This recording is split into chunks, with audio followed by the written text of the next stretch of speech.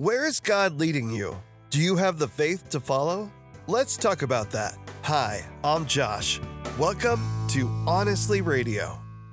When Jesus calls us to follow him, we must be willing to trust that he has a direction for us to go and a greater purpose to fulfill. In the Christmas story, the wise men, or magi, began a once-in-a-lifetime journey after seeing something they'd never seen before: a star rising in the east. It defied explanation. They followed it to Jerusalem, where they learned that the Messiah, the eternal King, lay just ahead.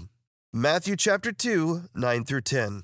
The wise men went their way, and the star they had seen in the east guided them to Bethlehem. It went ahead of them and stopped over the place where the child was. When they saw the star, they were filled with joy.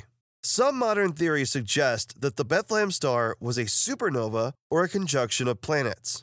But this is not possible because of how the heavenly light moved and settled over one place.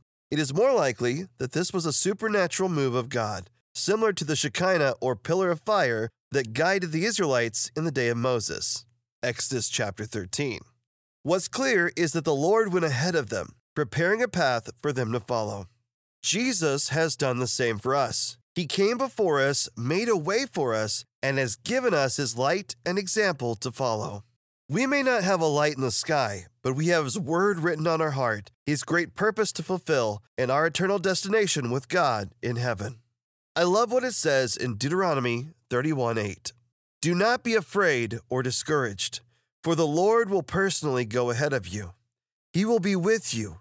He will neither fail you nor abandon you. Dare to be like the wise men and begin your adventure of faith. I pray you embrace God's word. Thanks for joining us on day 19 of our Christmas Advent. Embrace Jesus Christ. Embrace true purpose.